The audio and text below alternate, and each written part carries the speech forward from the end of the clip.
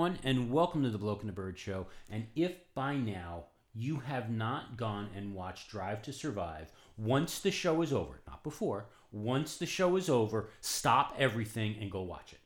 Well, that's what we did from Friday night through Saturday morning. But unlike what most people will tell you, just drop everything and go, you should at least finish listening to the show. Well, of course, but you have already made an error. I have already made an error? Yes. This is not simply the Bloke and the Bird Show today. No, it is. We just have a guest. It's more than just a guest here. It's a possible new member, considering if I do some stuff and things like that. But it's a potential new member. I think this is a Bloke, Bird, and the Boy show. We are interviewing. Interviewing boys. Auditioning boys. So he's the first one. Next week, who's going to be the one that you're bringing in? I don't know. I might have to go find one. I don't. Yeah, I didn't see the posting up on LinkedIn that you were looking for. I was auditioning boys. Yeah. I don't know yet. We'll see how this whole thing goes. But yes, it is a triumvirate. There's your word for the week. Use it 3 times and it too will be yours. The triumvirate. Are you sure that you don't mean triumvirate? No, I think I mean triumvirate. But I could be wrong. Who's our Latin scholar this week? I guess I could because the Romans, they had 2 triumvirates. So, and they were groups of 3 people as government figures. I cannot roll my eyes loud enough to get picked up by the microphone. Anyway. Moving right along. Drive to Survive, not a triumvirate. Again, go watch it. It was very good. I thought it was a better season this year than it was last year. It certainly was. I think we got much more candid conversations and candid views than we saw last year.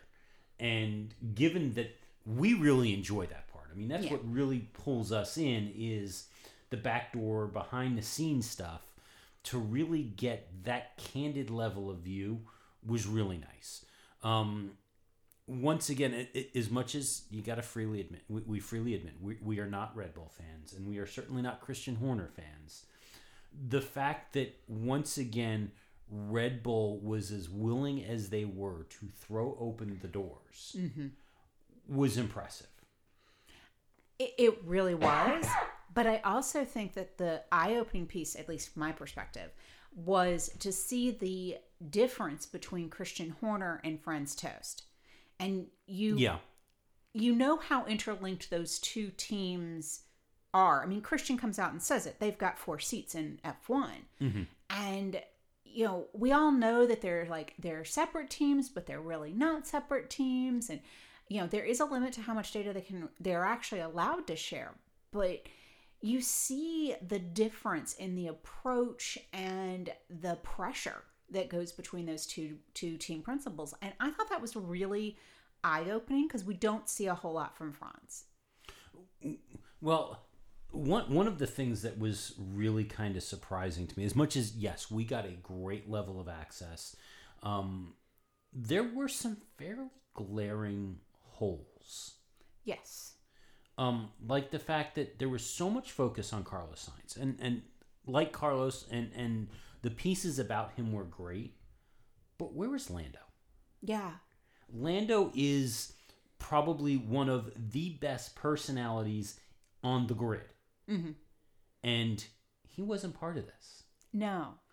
Kimi Räikkönen got all of 2 seconds. I know. They were good 2 seconds, though. You gotta admit that. They were pure Kimi. They were 2 seconds. Very Kimi. I mean, there were whole drivers that were not even addressed. Giovinazzi being one of them. Lance Stroll, but we didn't miss that. He was actually on there at the end. Well, so was Sergio Perez. Right. Giovinazzi, I don't think showed up at all. No. And Kvyat did not show up at all. He did. As a child in the Hubert story. No. When they went to the other drivers and they were in the drivers parade at one of them, and Kvyat's like, yeah, they're totally ignoring me. To heck with them. Yeah. But and that was one of the things is the number of times there was a driver who openly and was deliberately doing it, bad mouthing the Netflix crew in front of them, and was like, yeah, you're not going to air this, and there it was. I know. That was very funny. Some of the bloopers that they ran through, like Lewis not getting the name of his team correct, or not just Toto. Lewis, but Toto. Yeah, that was good. Lewis having trouble with the door. Yeah, there was Yes. the door piece. Yeah, you're right. The other thing is, I would offer up a counting. Keep yourself engaged in the show. Count how many languages Toto Wolff speaks. That's a really good point. Yeah, just count them. You'll be impressed. I was, and if you're not, then I'm very sad because I was very impressed. Now, I will say some of the areas because there were some areas I was disappointed. I kind of felt like they didn't stay with some of the storylines as long as they needed to. It was really good that they stayed with Pierre Gasly and Alex Albon, although I don't think, outside of the podium in Brazil, I don't think they really highlighted how much Pierre turned around when he went back to Toro Rosso. Well, that's true. That was one.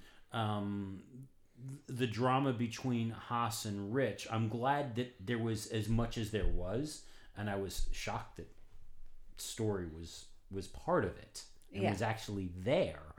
But the fact that they ended it right at Silverstone, and there was so much more to that story than just that one thing at Silverstone, that should have kept going.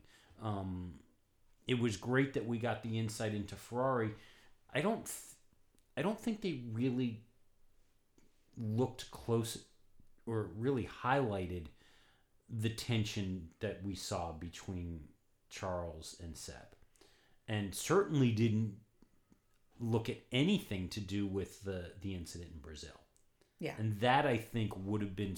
Now, I get that, like, Ferrari wasn't letting him back and things like that, but it would have been of some great value if those storylines had continued. Claire Williams came out and she said that, the series, they were really happy. It was a great opportunity. They're glad they did it. And they think that the series would show their truth about the 2019 preseason. Okay. I think it did and it didn't. I will tell you that the most awkward moment in the entire series is in the storyline about Williams and the preseason testing in 2019. Definitely. Absolutely. So count Toto's languages, look for the awkward scene. Yeah. Now, just so you know, the Williams episode is second from the end. It's one of the last So you ones. gotta plow through it. They did an excellent job of throwing Paddy Lowe pretty well under the bus. And then they backed the bus over him. Well, again, I think where they stopped short was, yes, they clearly threw Paddy under the bus when it came to the production delays. Mm-hmm. But they really didn't talk about the performance issues and Paddy's overall role in developing the car. And I know there's a lot in the series, the way they work, that there's jumping around, even in the same episode, there's jumping around between various different areas. And Paddy Lowe was not let go during testing. Right. But that's the impression that you get from the episode. It's almost like you almost need to pull up like the timeline of the 2019 season and marry that to the show, because they followed stories up to a certain point. Mm-hmm. Sometimes they didn't complete the story or something. They and it was followed a lot stories. with the team, that they followed a team. They followed a team, or they were telling a team's story, which was fascinating. Where last season, I think that they did a little bit better about kind of going about this is a race, and they progressed through the season. Progressing through the season as opposed to... They went deeper, which I think was better for the story, but because they had to go deeper, they jumped around to tell that one story well. So I don't know which is the right answer, but honestly, we sat and watched every episode in under 24 hours. So Yeah. you can't, and we didn't do that with season 1. So it's got to be, just from the sheer nature of it, a better season, just from our review. So I strongly recommend that you pop some popcorn and sit down and take regular bathroom breaks, but go watch the whole season. The other question that I have from watching this is, why is it that the camera facing the driver on the car is so much better quality than the camera over the driver's head? I think Since it's the camera over the driver's head is the one that they broadcast. I think it's probably shake. Like how well they can secure it down. That the one over their head has wind coming at it. No, I think it's a better camera. I think the resolution was better. I mean, I don't know if it's a better camera, but I just had a feeling that it's the wind coming straight at the camera that's over their head versus the one that is protected by the halo. It may be. I don't know. Are we boring you now? No. Are you done now? All right. So, moving on, we're going to blow through. Well, there's still going to be some discussion. There's still some stuff that we have to talk about. We're going to try and move through stuff as quick as we can. We're going to probably bounce around a bit. But this is the prediction show. Hence the reason for the triumvirate. So, even though it was on the show was on hiatus last year, we did the predictions, as you all know. We are doing a prediction show this year. Which is one of my favorite shows of the year. My favorite show of the year is the one where I win the predictions. At the end of the year, I'll have you know that you have not always won the predictions. I mean, the 2 times before that, I kind of won those predictions, but I guess we don't talk about that. No, we don't. The one person that doesn't win the predictions. Not always. Anyway. All right. So would you like to talk about the news since you're not going to win the predictions? Moving on. You never know. He could be the underdog. So, for the first time since 2016, the F1 group has turned a profit. Ooh, that'll mean they'll be around for a little bit longer.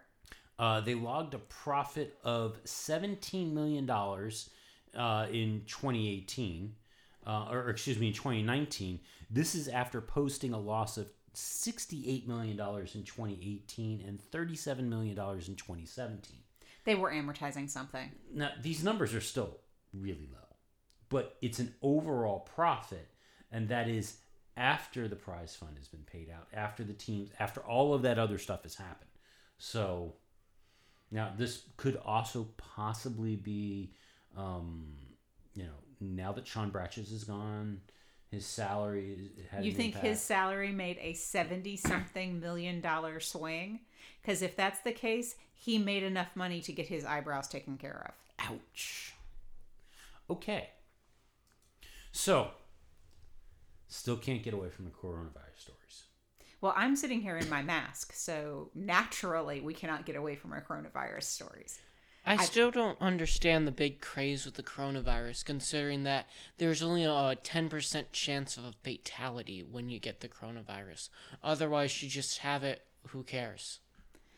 Well, the problem is that it's got a hot spot that's fairly close to some racing points, and it's causing travel delays, and in order to prevent the spread, because there is nothing really that can be done about it, and the fatalities are focused on the very young and the very old and the already ill, there's a lot of quarantines involved. So there's some downstream problems. But there's also not a clear understanding of how it spreads. And that's what's really freaking people out, is typically they can map it back to a patient zero, and they're not necessarily finding patient zero because it seems to spread with a wider radius and a longer incubation period. So, because of all of that, we have coronavirus issues with various things. I'm kind of wondering if we're going to need to come up with theme music. Oh no. maybe some clips from Dustin Hoffman and Outbreak. That's what we need. We need to really focus on Outbreak now. Hey, that was a good movie. It was a very good movie. I will never sit in a movie theater quite the same again. Okay. Anyway, so first up, MotoGP has announced its 2020 season opener in Qatar will not go ahead due to travel restrictions brought about by the coronavirus outbreak. So the race was scheduled for this coming week. Now, the odd thing, this coming week, March 6th to the 8th. Now, the odd thing is the MotoGP race was canceled. The undercard supporting races have not been canceled. Okay, that's weird. Figure that one out. Now, maybe they're going to be. Maybe. Or maybe we're okay sacrificing the lower level GP. But that's been the initial reaction of, well, wait a minute. You announced that you canceled the opener, you canceled the feature race, but you didn't say anything about the rest of the race weekend. So what's the deal here? Is the weekend canceled? Yeah. So as of right now, if you're a junior driver in MotoGP, your health is still at risk, but the top level drivers, you're protected. I think this is just a case of showing who you think is important and who you think is expendable. Also of concern. So this week is I was going to say GP2, but it's not GP2 anymore. It's Formula 2, the F2 test season in Bahrain. Correct. And unfortunately, it is also struggling. Several teams coming from Italy were delayed entering the country. Mm-hmm. And unfortunately, Renault Junior Christian Lundgaard has been detained and is under 2-week quarantine in Tenerife because of, I believe it's 2 or 3 guests in the hotel he was staying in tested positive. As a result, he's missing the test. That's gotta be rough. Yeah. He was supposed to test for Art Grand Prix. Everybody else made it in. Mm-hmm. The whole reason he was in Tenerife, it wasn't because he was on vacation. Art Grand Prix actually has a training camp there. So he was there for the training camp and got stuck as a result of that. Okay. So we'll keep an eye on what's happening there. Ferrari is very concerned. Well, they're in Italy, and right. So Ferrari has already enacted, and apparently Toro Rosso has as well. Toro Rosso's in Faenza, which is about an hour or 2 south of Maranello, off the top of my head. But same general region. Actually, it's not Toro Rosso anymore. It's AlphaTauri. AlphaTauri and Ferrari have restricted visitors to their facilities and are reducing the amount of travel. I believe Ferrari did encounter some trouble getting some team members into Spain. Ferrari is expressing concerns as these travel restrictions start to go into place around Italy. They're looking for Formula One for some rulings here. And some assurances as to what the plan is going to be if they can't travel. And not just them, because they point out that there's 4 teams in northern Italy that are of concern. Well, it's technically 3 teams. They're counting Pirelli as a 4th team. But you've got Ferrari. You've got down to the south of them, you've got AlphaTauri. And then up in Milan, which is a big hot spot, is Alfa Romeo. Right. Now, not as much of Alfa Romeo's organization is there because they're using a lot of the old Sauber facilities in Switzerland, but that's not all that far from Milan either. Yeah. I mean, that's the thing is if you start to take that epicenter in Milan and expand it out, you're going to start hitting other areas. And keep in mind, I mean, we talk about there's 7 teams in Motorsport Valley in England. Mm-hmm. That's not every person that's part of those teams. Other people, they live and work throughout Europe. You get a place like, I don't know, Monaco, where we've got a lot of drivers living, that has a huge international travel population. They get hit with a quarantine there, you're going to be sitting out a lot of people. Yeah. So Ferrari is pushing both F1 and the FIA to try and figure out what is actually going to happen here. Because, the potential impacts here is if a team can't go to a race, there's a financial impact on them. That they're not eligible for prize fund money for that race. Appearance fees, promotional things. But because of the amount of time it takes to do the logistics, odds are they've already sent stuff out to some of these races. So, if Australia decides that they're not going to let the Italians in, there's already freight that's on their way there.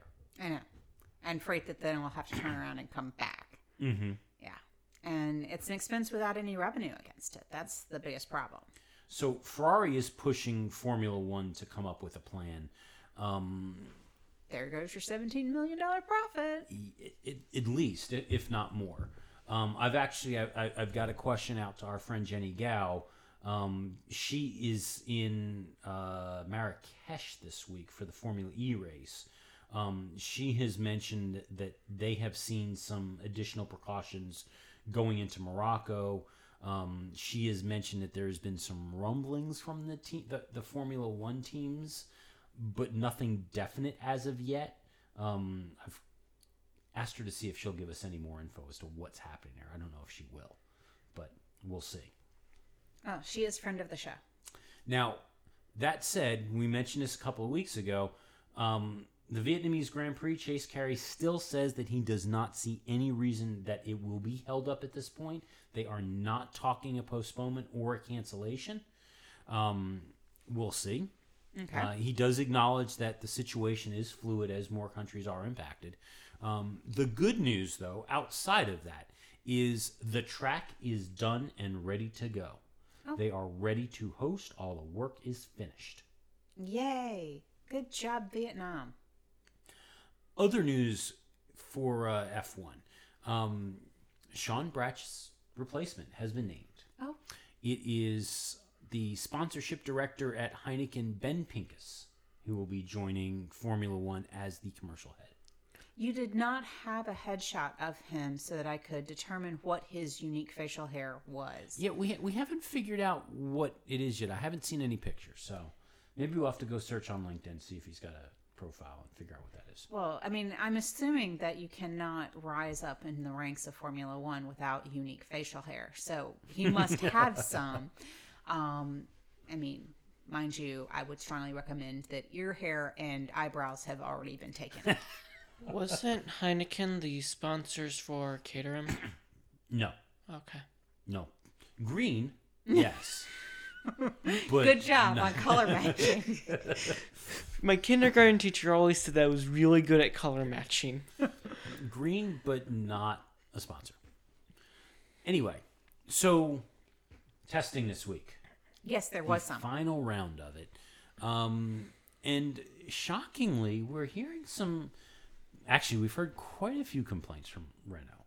Renault, number one, is actually apparently very upset with some of the laws that are in discussion in the EU countries about banning gas and diesel engines and even some hybrids.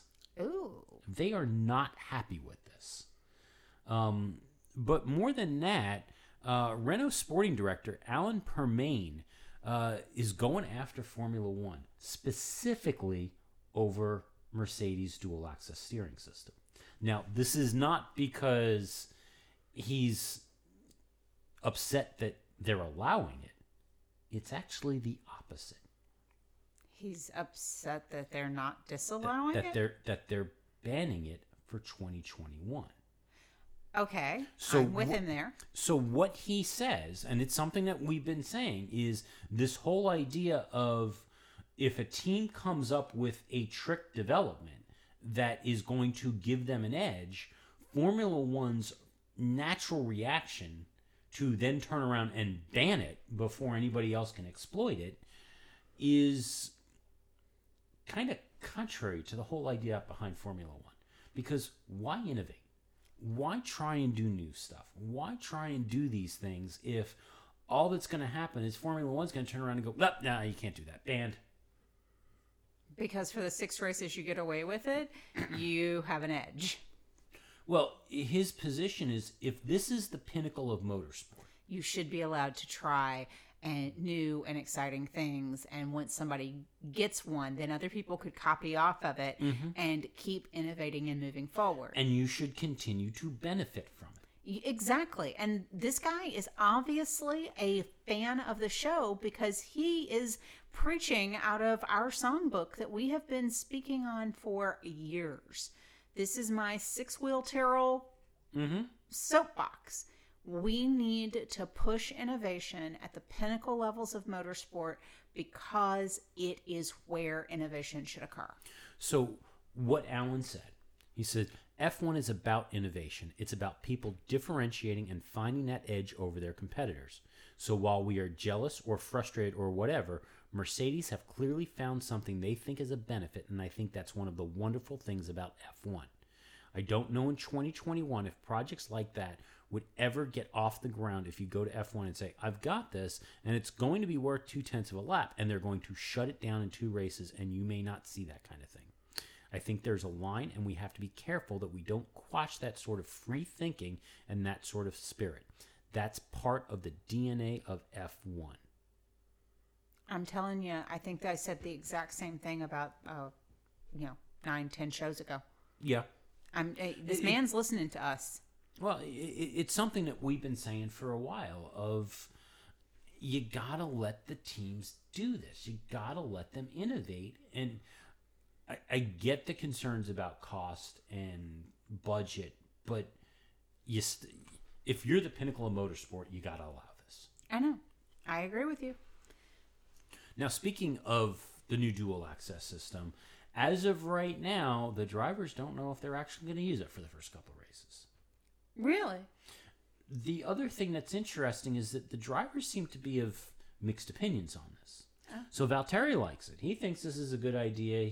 Every time that they bring it out, he feels that they're learning more about it and how to best use it and how to best apply it, and this is a good thing. Lewis, on the other hand, is like, I don't know. Sometimes I use it, sometimes I don't. I'm not sure that this is really a big deal or a great thing, so I'm not really so sure. But right now, it sounds like the team hasn't really decided as to whether or not this is a permanent addition to the car. Well, I was thinking about this when you talked about it last week. You got to think about how different it would be to learn how to drive the car. To some extent, yeah. Thinking about, you are not accustomed to pushing and pulling your steering wheel to make changes to your car. Imagine if you will, every time you accelerated, you pulled the steering wheel towards you, and when you went to go stop, you pushed it away from you. Imagine if that was the change, the logicalness of that. You would be relearning how to drive. You would. But I think this is kind of like doing an e-brake turn. And yes, you have to learn how to do it and do it skillfully. But once you have it, it's that kind of a nature of you get into that rhythm and you get into that groove and you pop that e-brake turn and you can whip yourself around and do what you're trying. And I think that's kind of what it is. For those of us who aren't so much familiar, what is DAS? So DAS, if you were listening last week when everybody was going, holy crap, what it is it's this development that Mercedes has put in place that allows the drivers to adjust essentially the alignment of the front wheels on the fly. So when they're approaching a turn, they push in the steering wheel and it changes the angle of the front wheels so that the car turns better. Now that's good for a turn, but when you want to go fast in a straight line, you don't want that angle in because it chews up the tires.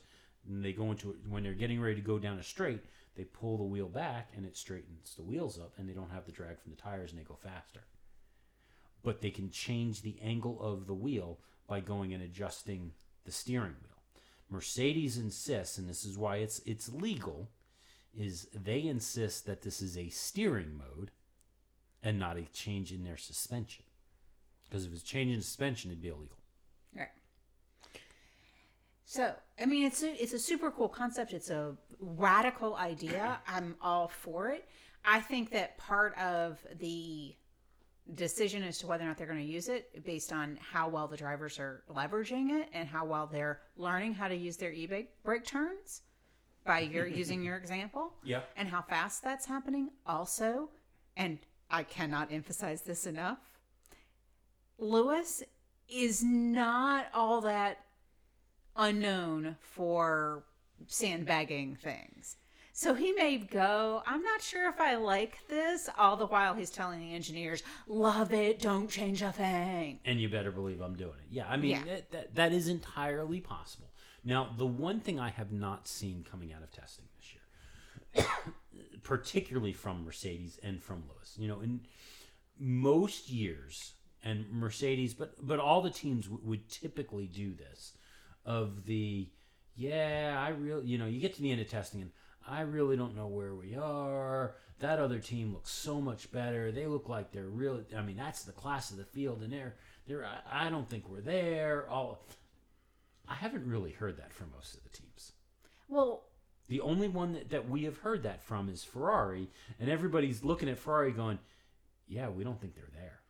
But Lewis said that he thought, after the first week, Lewis did come out and say, I think Ferrari's not showing all that they've got. And Valtteri's saying that too. And several are saying that they're not completely certain that this is true pace from Ferrari. But some of the comments that we're hearing, it sounds like there may be some other issues going on there. We don't know. Yeah. That's the thing. We don't fully know. One of the things that we do know, without a doubt, is that there's some reliability issues with this new engine over at Mercedes. Williams went through at least 3 engines, if not 4, in the last 2 weeks. Ouch. Mercedes also, I think, went through as many as 3 engines in the works team. But I didn't hear anything over at the Racing Point. Well, the problem is Stroll's probably putting his car in the wall too many times to change the engine. Ouch. I don't think he actually put it in the wall. I didn't see anything that said he put in the wall. And you meant Lance, right? I said Lawrence. Charles. Did I say Lawrence or? It sounded like you said Charles. I may have said Charles. Stroll, Lance. That's who I mean. Everybody knew who I meant. They knew that I was not talking about Checo. If we're going to say Racing Point and put it in a wall, who do you think we're going to be talking about? Yeah. Alrighty. Well, maybe they'll sort it out. They've got another 2 weeks before a season opener in Australia. Yes. The other team that looked very strong through both weeks is the Red Bull. Yeah. Now, everybody's ranking right now seems to be saying that Mercedes is probably still the team to beat. They're putting Red Bull ahead of Ferrari. However, the big concern that everyone's seen over, especially on Thursday and Friday, is that they seem to be spinning quite a bit. Ooh. Now, Max Verstappen says that, hey, this is testing. The whole goal of this is we're putting the car through its paces. We're supposed to be taking it to the edge and then some. And that's all that this is the normal. We are pushing this car as hard as we possibly can to figure out where the limits are. And when you do that, you're going to have issues like this.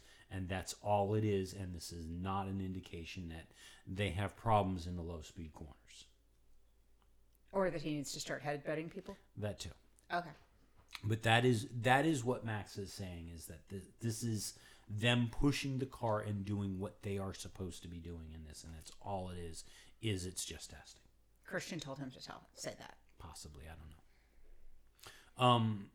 There's been a lot of talk about the pink Mercedes, as many are calling it. The pink Mercedes. The Racing Point. Yes. And, a lot of questions as to what is actually going. Now, clearly the Racing Point has seen a significant improvements in the performance by changing the design as they did. They are considered right now to be at the top of the mid-pack. Best of the rest, huh? Yeah, based on what we are seeing right now. Now, they also say that once again, the mid-pack appears to be extremely close, with the McLaren possibly nipping at the heels of the Racing Point. It's because it's testing, you just don't know.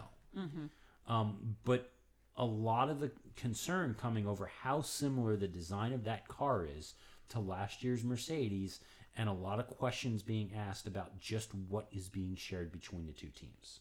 Interesting. So what Racing Point says is they insist that the aerodynamic design of that car is not from sharing parts. They insist that what they have done is the same thing that any other team with a camera could do, is they reverse engineered based on pictures of the car. They did not get parts from them. And part of the reason why they think that there has been some grip issues and some other minor concerns about the performance of the car is because there was no sharing. And while, yes, Racing Point gets engines, and apparently they get the previous year's gearbox from Mercedes. So they have the 2019 gearbox. They don't get any design assistance with integrating those components into their design. And it's believed that that Racing Point still has not nailed down the specifics of how to fully integrate that gearbox into the design of the car, and that's why they're having the issues that they're having. Interesting. Not insurmountable. But it's obvious that by reverse engineering somebody else's design that won last year, you're doing yourself a good favor. I mean, if it worked for them, it's bound to work for us. Now, the only concern, and this is the risk that the Racing Point team faces, is that, yes, that design is a big improvement over their car from previous years. But Mercedes didn't stand still. And they continue to do development, and they redesign their car. And if the Racing Point doesn't see the same level of gain in performance as the Mercedes and the Ferraris and all the others, yes, they're going to move up, but they're not going to move up enough. Well, a tight mid-pack is actually really good for racing. The mid-pack has produced some of the best races that we had last year. So, I mean, I expect that'll continue. I really hope there's a four-way battle for fourth. I honestly hope there's a four-way battle for fourth. Honestly, I don't necessarily want a four-way battle for fourth so much as I'd like to see a two-way battle for third. Two-way battle for third would be sweet. Now, would that be against Ferrari or Red Bull? That's the question. Yeah. Who's the other in that two-way battle at third? What I would like to see is just an all-out battle for first, and that all the teams were to be on a level playing field. That way, there isn't just that one group of teams. It's like the mid-pack that probably won't be able to have a shot at it, and then you have maybe that one team that's never going to win, and their only goal is literally just to try and score points. Why is it you're not a bigger IndyCar fan? I mean, no, seriously. For the two sports, IndyCar, because they use a common car, it's a common chassis, and it's a different. You get a choice of engine based on your team, but it's really driver driven. Every car, every team has the possibility to win any given race. And that's not the way Formula One's designed, because it's a constructor and a driver series. If the constructor has got the secret sauce or the money behind it so far, they're going to be in an upper tier. There is almost two tiers of cars within Formula One based on dollars spent right now. It is disheartening. I'm with you. I would love to see a battle for first place happen, where we could have more than one team run away with it, as long as my driver still wins. That is absolutely critical. But it's kind of like through this that there haven't been a lot of third-party additional teams participating in Formula One because they don't want to end up like HRT, Caterham, Marussia / Manor, all of which were back market teams that tried as hard as they could, with the exception of Marussia here, because they actually managed to successfully do this, score points, but never would.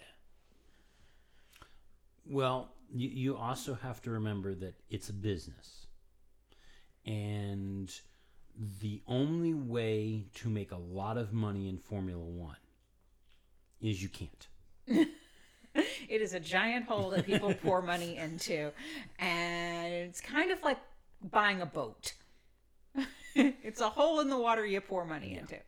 All right, moving right along while we explain Formula One to the boy in your audition series. So, not Trisha's driver, but the boy's driver.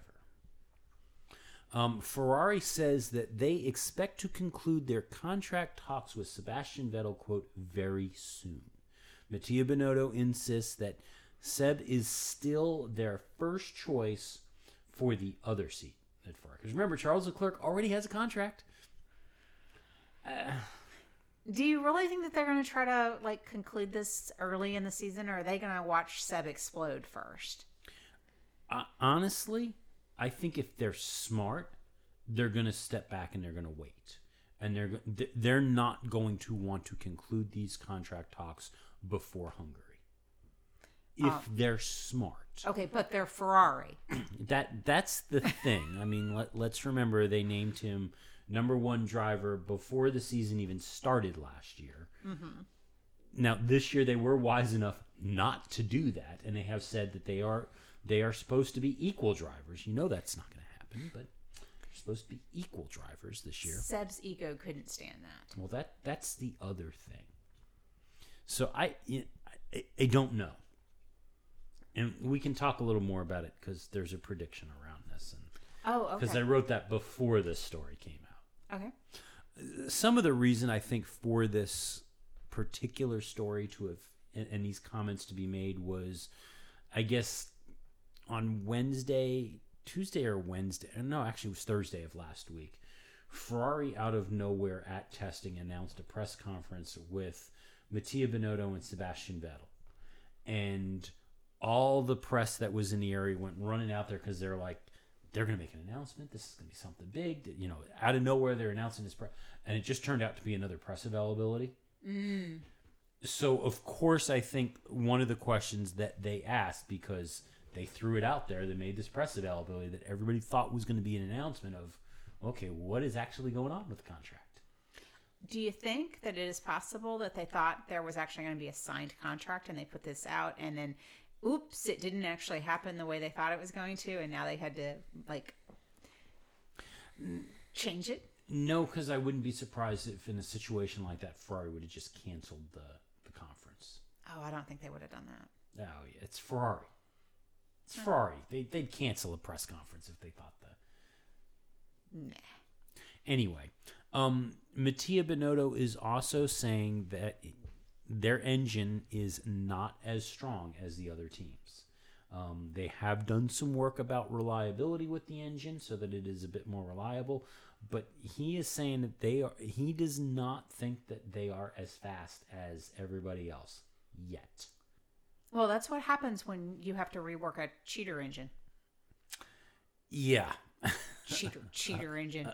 About that. So, first off, yeah, Mercedes and Red Bull have both come out and said that they're not convinced that the pace that they saw these last 2 weeks from Ferrari is the true pace. Mm-hmm. Ferrari says it is.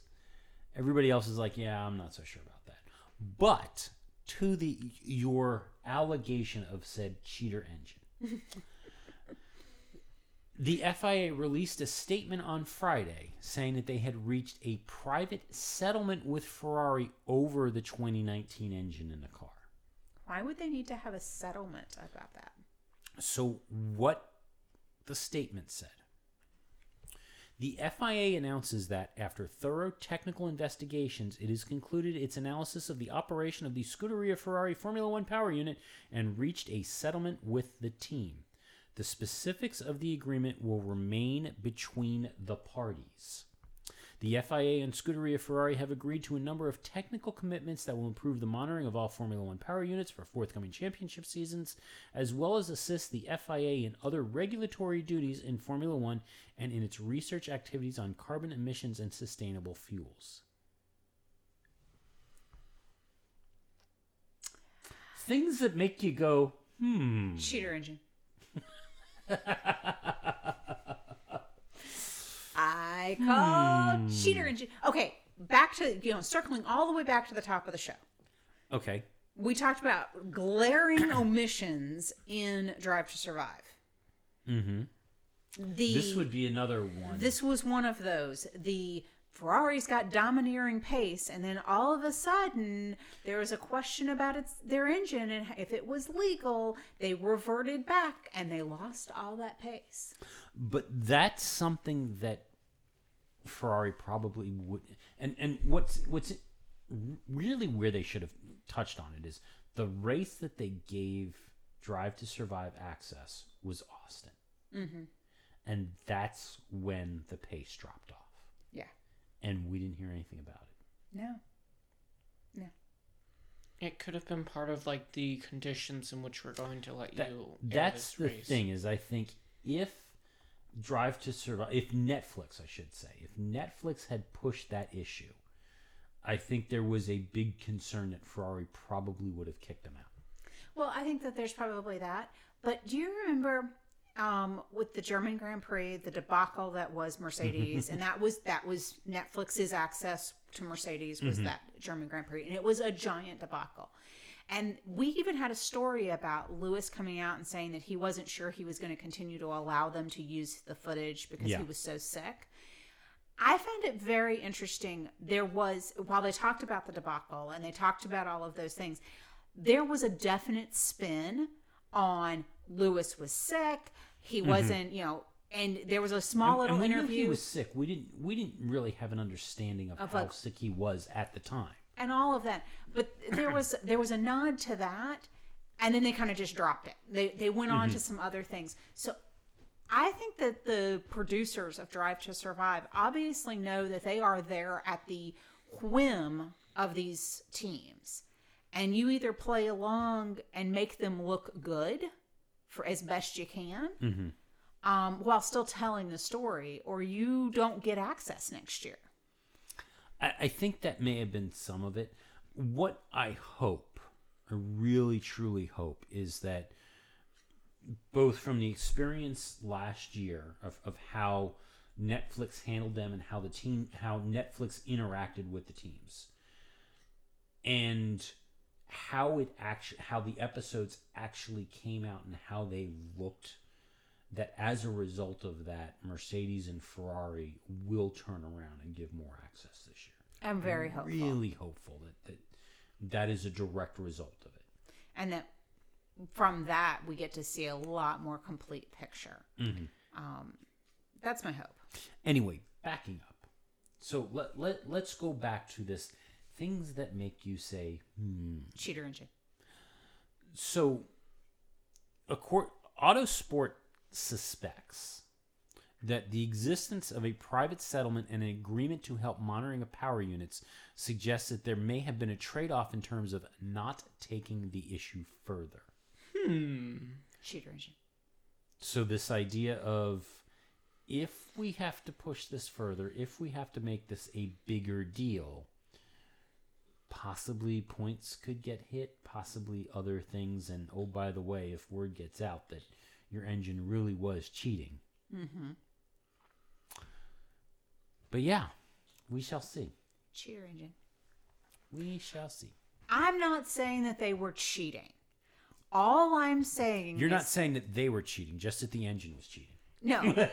All I'm saying is that they were up on pace significantly, and when they were questioned, they reverted back to an older engine, and suddenly they weren't up on pace by a lot. I'm not saying that they were cheating, except that I'm saying that they were cheating. Cheater engine. What's the next story? So Claire Williams saying that, changing economics in Formula One and the changing nature of the sport, as much as they have been very adamant and very rigid in this idea of they are an independent team. They get just what they need from other constructors, but they design their own car, they build their own car, they design their chassis. They do as much work as possible because they are an independent team that, the changing nature of the sport, like, Haas and Racing Point, may mean that they might have to reconsider that position. And that they're not too proud to possibly reconsider it. Well, I'm glad to hear that. I mean, we are talking about a team that's DNA was funded by repainting old cars and selling them back to the people that they bought them from. There's that too. So let's go back to your roots, Claire. Go back to your roots. Go talk to Dad. Have him remind you how they funded that team in the beginning.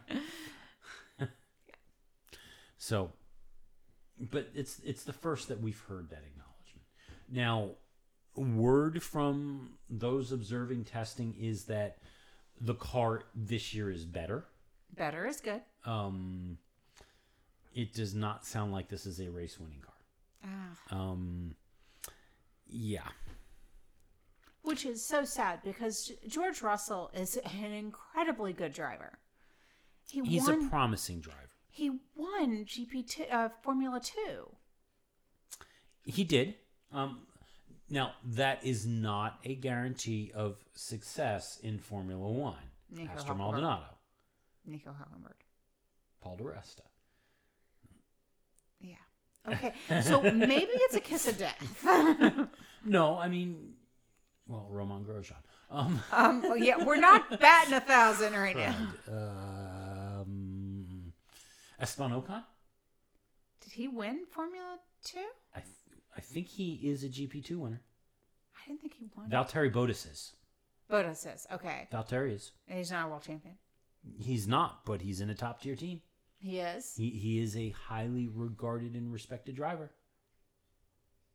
That is true. And Lewis Hamilton.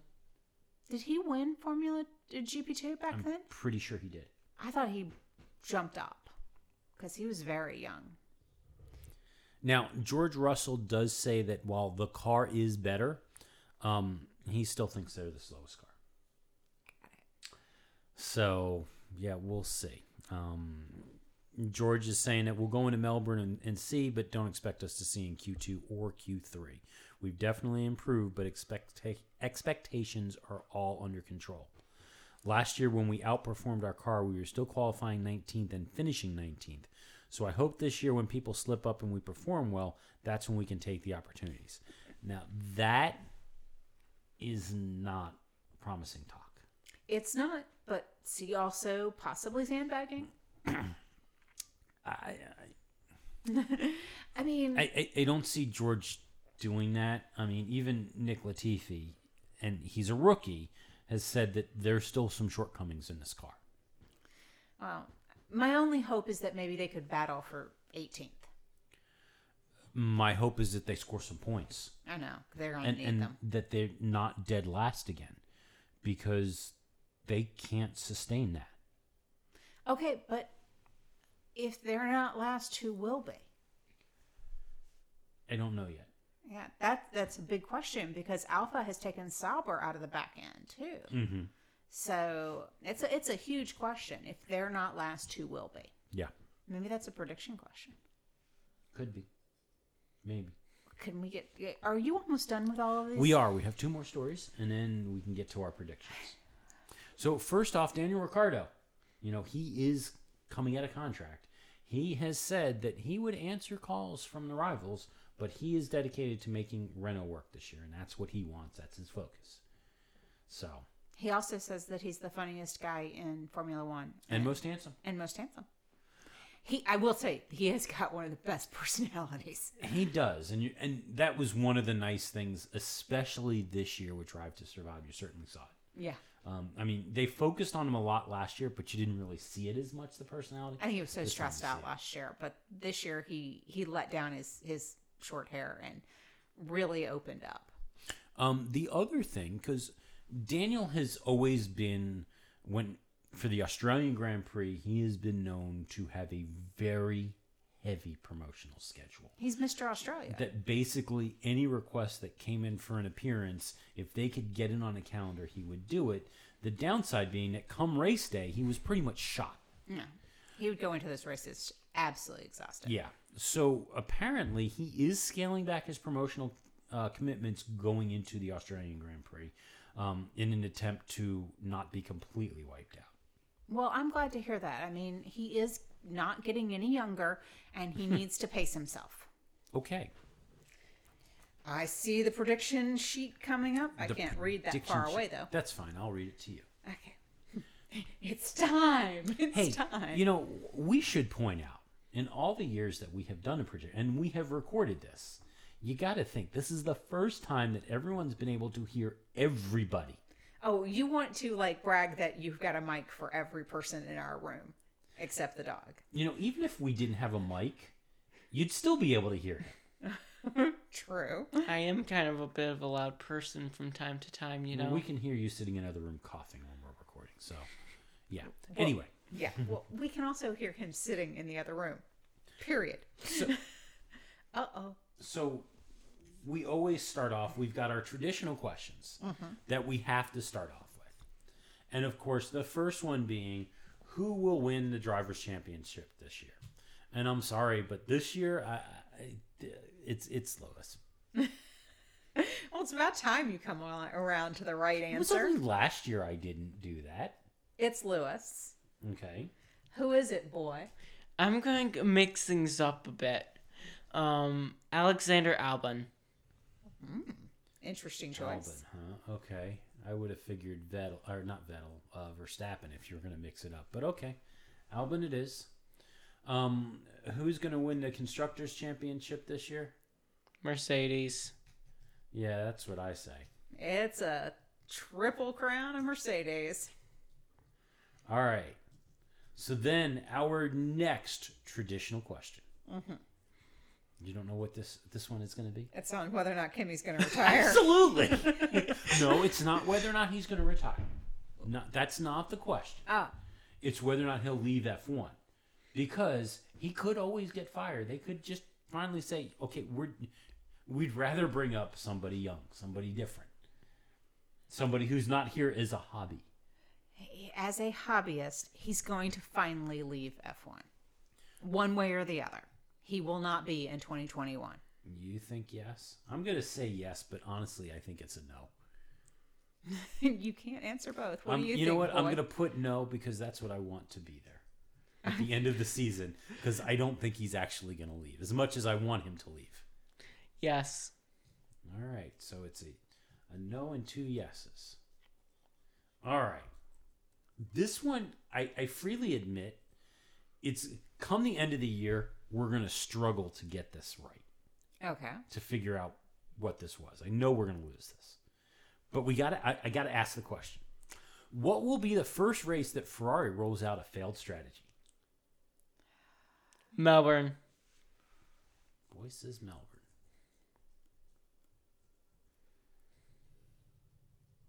Yeah, that's a hard one. It will be the 4th race in the season. You got to know what it is. Well, no, because I cannot predict what coronavirus is going to cancel. The 4th It's the race. 4th race Okay. that is actually run. I'm going to go with... I'm thinking Vietnam, but I'm concerned that they won't make it to Vietnam. Baku always tends to have like a habit of... I'm going to go with Vietnam. Okay. I was thinking Bahrain, but Bahrain, there's typically not much going on there. Yeah, it can And be unless boring. an engine blows up. I mean, it can be boring, or, Valtteri could make Bahrain incredibly interesting. All right, what's next? So the next question, and this is another one I'm torn on. Will Daniel Ricciardo stay at Renault? Originally, I was going to say yes, but I'm going to go with no. I don't know where he could go. That's my problem, and that's why I want to say yes. I'm going to go with yes. I mean, he said that he's willing to help Renault out, so there's that. I mean, that's the problem is, where's he going to go? And honestly, if he went to McLaren and cost Carlos Sainz a seat, I think Carlos would have him assassinated.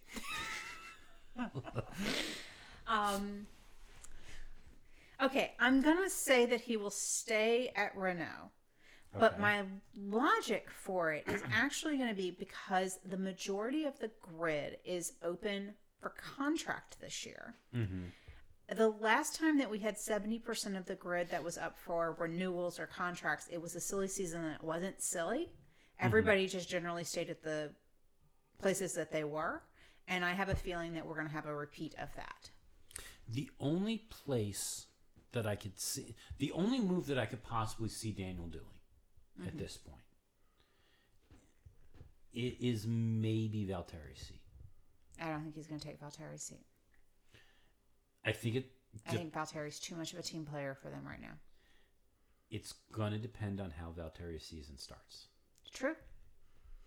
If it starts like it did last year, Valtteri's probably secure. If it starts like it did the previous year, Valtteri could be in trouble. The key is that Valtteri's job is to be second in the Drivers' Championship.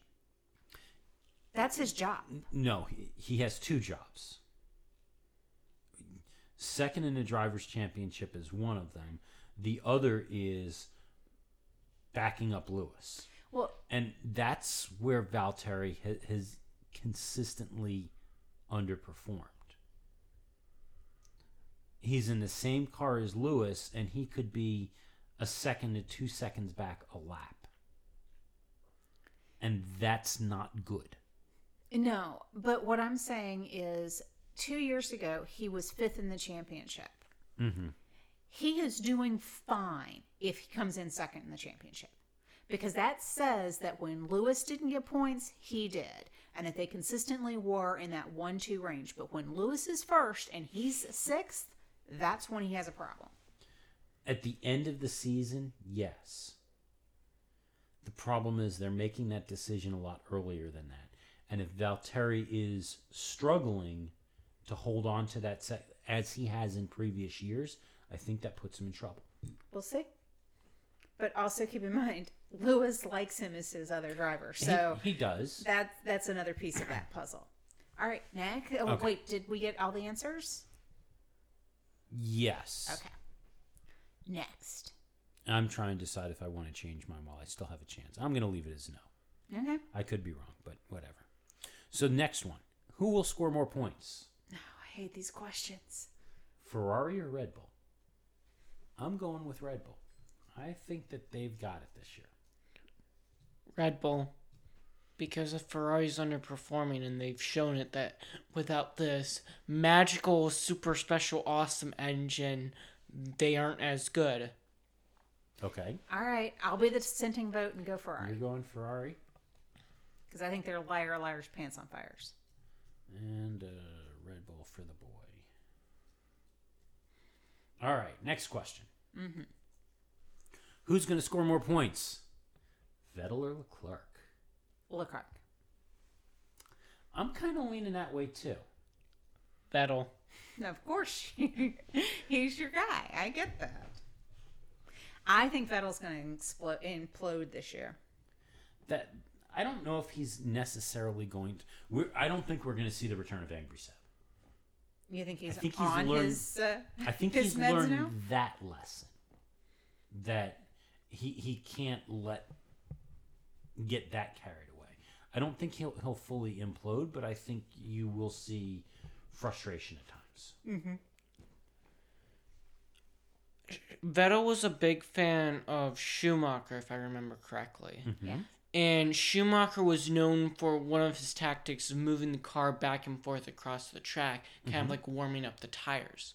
From the sounds of this DAS system and being able to move the wheel back and forth for turning, they could improve warming up the tires through that way. So Potentially, But yes. DAS is on the Mercedes car. oh, That and they can warm up the tires without wearing them down when they do the swerving by using the DAS. It's only the front wheels, and they would wear down the tires. okay. So, still with Sebastian Vettel, Okay. and I know we had the story on it earlier, but do we think Sebastian will keep his ride for 2021? Yes. In Ferrari? Or Yes. be in At Formula Ferrari. Will he be named a Ferrari driver for 2021? Yes. I think he's got another year at least on him. All right, I'm going to go with yes, too. Well, we'll all be right or we'll all be wrong. Yep. All right, this next one's going to be harder.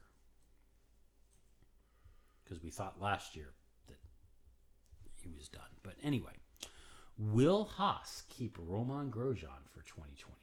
No. They're going to replace their drivers next year. You think they're going to replace both of them? At least one, but I wouldn't be surprised if we don't replace both of them.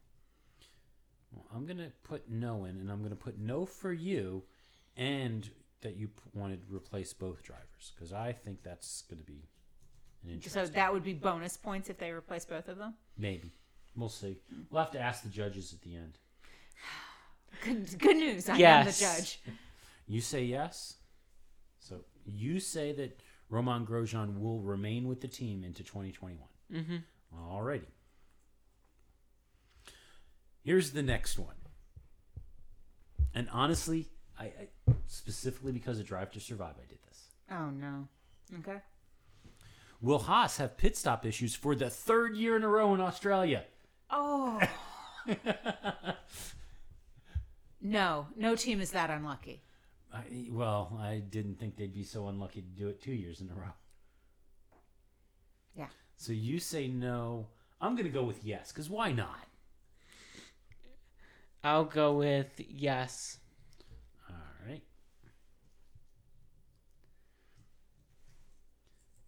But what is there like our definition of pit stop issues? Longer than, like a Problem. A problem. Okay. So not necessarily losing a wheel like they had the last 2 years, but some kind of issue. It could just be a stuck wheel nut that causes a slower than normal pit stop that maybe is 3.5 to 4 seconds. Or it could be something else. Now, we will not count a longer pit stop because they had to replace their wing due to damage. Or if they get a penalty. Okay. That's fair. Okay. All right. So next one. Will the Chinese Grand Prix actually be rescheduled for later in the year? Yes. I'm saying no.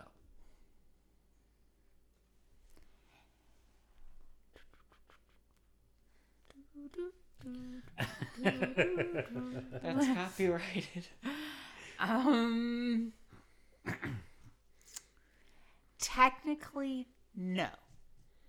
But Technically, no. No, it's either yeah. How is it technically no? What does that even mean? well, if you'd let me finish my answer, you'd know the answer to your question. I was about to type that. I'm like, wait a minute. What does that even mean? Even Rick was confused. Okay, technically, they will not reschedule the Chinese Grand Prix. However, there will be a replacement of some sort, whether it is Oh, okay. another other venue, or they will replace it to get to the 20 whatever races, but it will not be a Chinese Grand Prix. Okay. So, did you type technically no? Because No, that was I put no. Some other replacement race. okay. Actually, I should put. Oh, I don't think we're going to know what that is. We'll figure it out. But anyway, will the banking cause issues at Zandvoort Oh, yes. I'm confused. What's the question? The banking. So they took a corner in Zandvoort, and instead of it being flat, they turned it at a. They won't declare what the percentage is, but it's a significant. They said what it is. It's like 18%. 18% turn, so that it's more like a oval that has banked corners. They put that into Zandvoort, and it's could potentially have issues, and Pirelli is designing a special Zandvoort tire That they said they weren't going to do. but they decided to do. So there's going to be issues of some sort, even if it's just max. Yes, in that case, because probably. Okay. So I said no, and everybody else said yes. Who will score more points? Renault or McLaren? McLaren. Yeah, I'm going with McLaren too. Renault. Okay.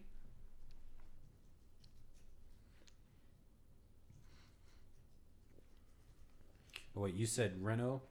I said McLaren, and he said Renault. No, I got them backwards. Yeah, I'm looking at that. I thought I saw an R. That was about as far as I could make out at this distance. I'm like, don't. Sorry, a member of our studio audience is interfering with the process right now. What, you can't type with kitty cat butt in your face? No, I cannot. Especially since it's excessive butt. All right, so who will score more points? Esteban Ocon or Daniel Ricciardo? This is a hard one.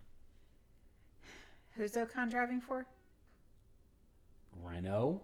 Oh, okay. That's why this is so hard. I'm going to go with Daniel, but I'm torn on that one because I'm not sure. Daniel could be unlucky, but Ocon's been out of a car for a season.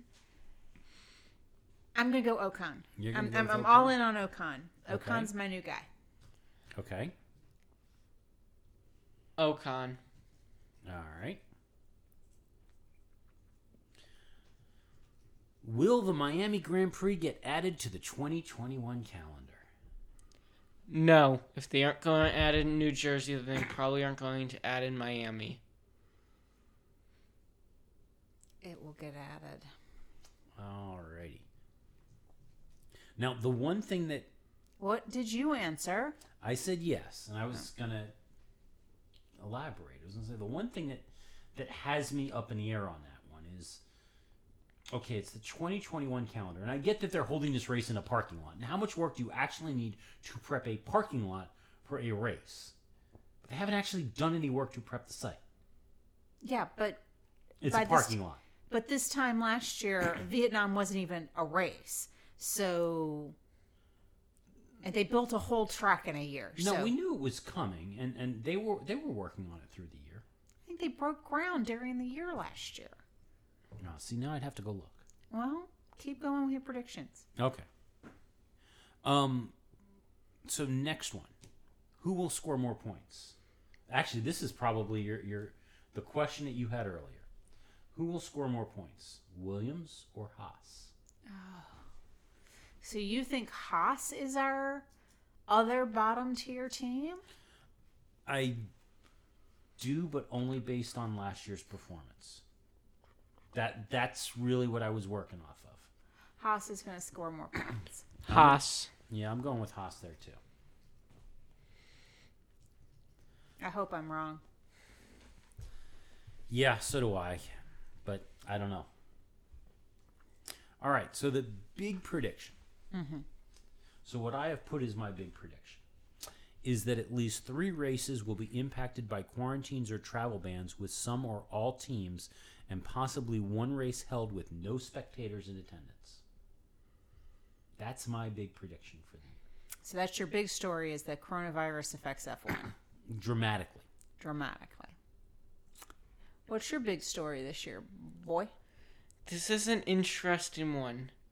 It's the return of Maldonado. And before anyone just gives me any weird looks or thinks what is wrong with this psychopath lunatic or anything like that, I've actually done some research on this guy. Last victory that last victory that Williams have ever gotten is the 2012 Spanish Grand Prix, which was won by Pastor Maldonado. Yes. And while, Maldonado has had his incidents, he's crashed into Hamilton thinking that he and Hamilton have become great friends from that crash. But the thing is, though, is that Maldonado in the standard racing, no cars and like straight line speed and all that, he's amazing. He can pull off some really good lap times and everything, as long as he's the only one on the track. If there's like a single other car, he often tends to struggle because he's too aggressive. But with the way that I'm seeing some of these other teams going and how bad they are, they might just want to start getting desperate and bring out Maldonado. Okay, so the boy thinks that Pastor Maldonado is coming back for 2021. I think it would be more likely that you'd see a Fernando Alonso or a Felipe Massa. But if that's the way you're going... Both of them have already declared their retirement from the sport. Maldonado never got to declare his retirement from the sport. He was just kicked out. He was forcibly retired. Like Michael Schumacher, but Michael Schumacher would later on come back. The difference is that Michael Schumacher was a 7-time world champion, and Maldonado has one race. Yes, but delivered Williams' latest win. Okay. Hey, I'm not going to argue with your prediction. I'll take the points when I win mine. And that'll be fine. Okay, my prediction of a big story. Are you ready? Yep. We will lose a team this year. Really? Yep. What team? I don't know. There will be a team that is competing in 2020 that will not compete in 2021. Now, there may be a replacement team, but there will be a team that does not go forward. Huh. That's bold. Hey. I will say that. It is definitely... You played it safe. I think you went with like the most safe one. I should kick that out for being like a no-duh story. I'm even more bolder. Well, yours is just insane.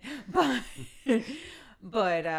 well, you know, I thought of it, and we could put it in here anyway, even though it is not specifically an F1 prediction. Okay. Because, you know, we didn't even mention that despite announcing that they had cut ties with Fernando Alonso, the McLaren, Schmidt, Peterson, Haas, McKenzie, Jones IndyCar team.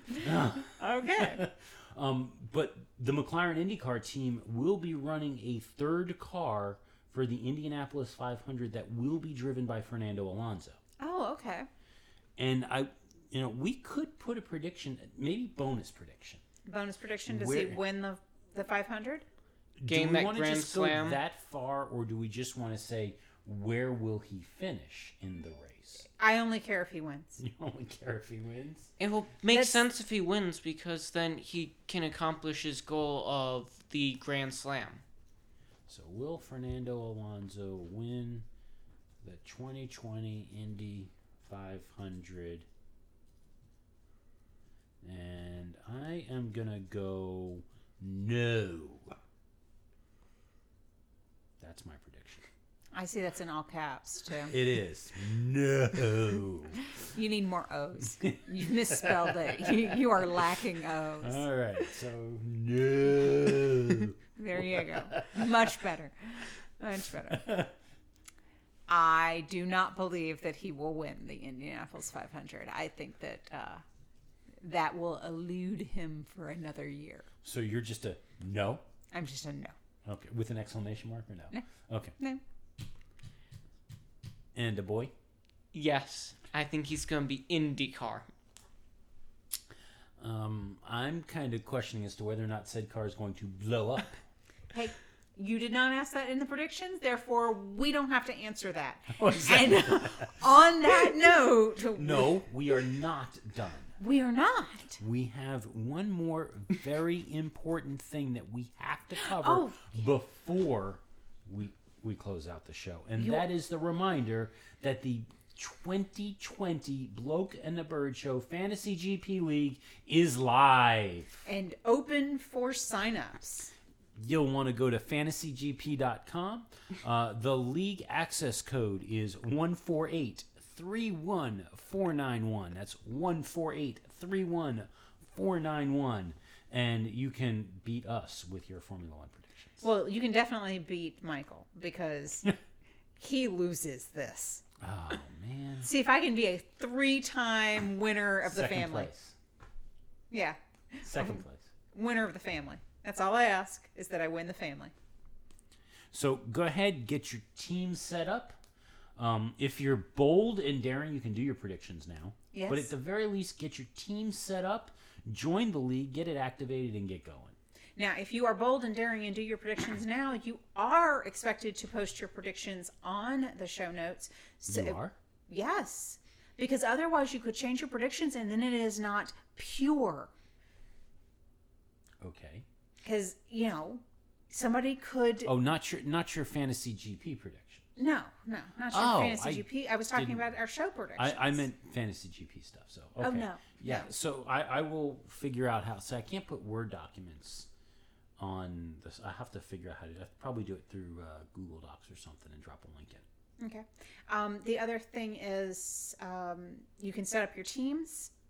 Mm-hmm. And you have $75 million to buy a team. I'm just going to tell you. That's for Fantasy GP, not for your regular predictions. So, Correct. Since we're now crossing the streams.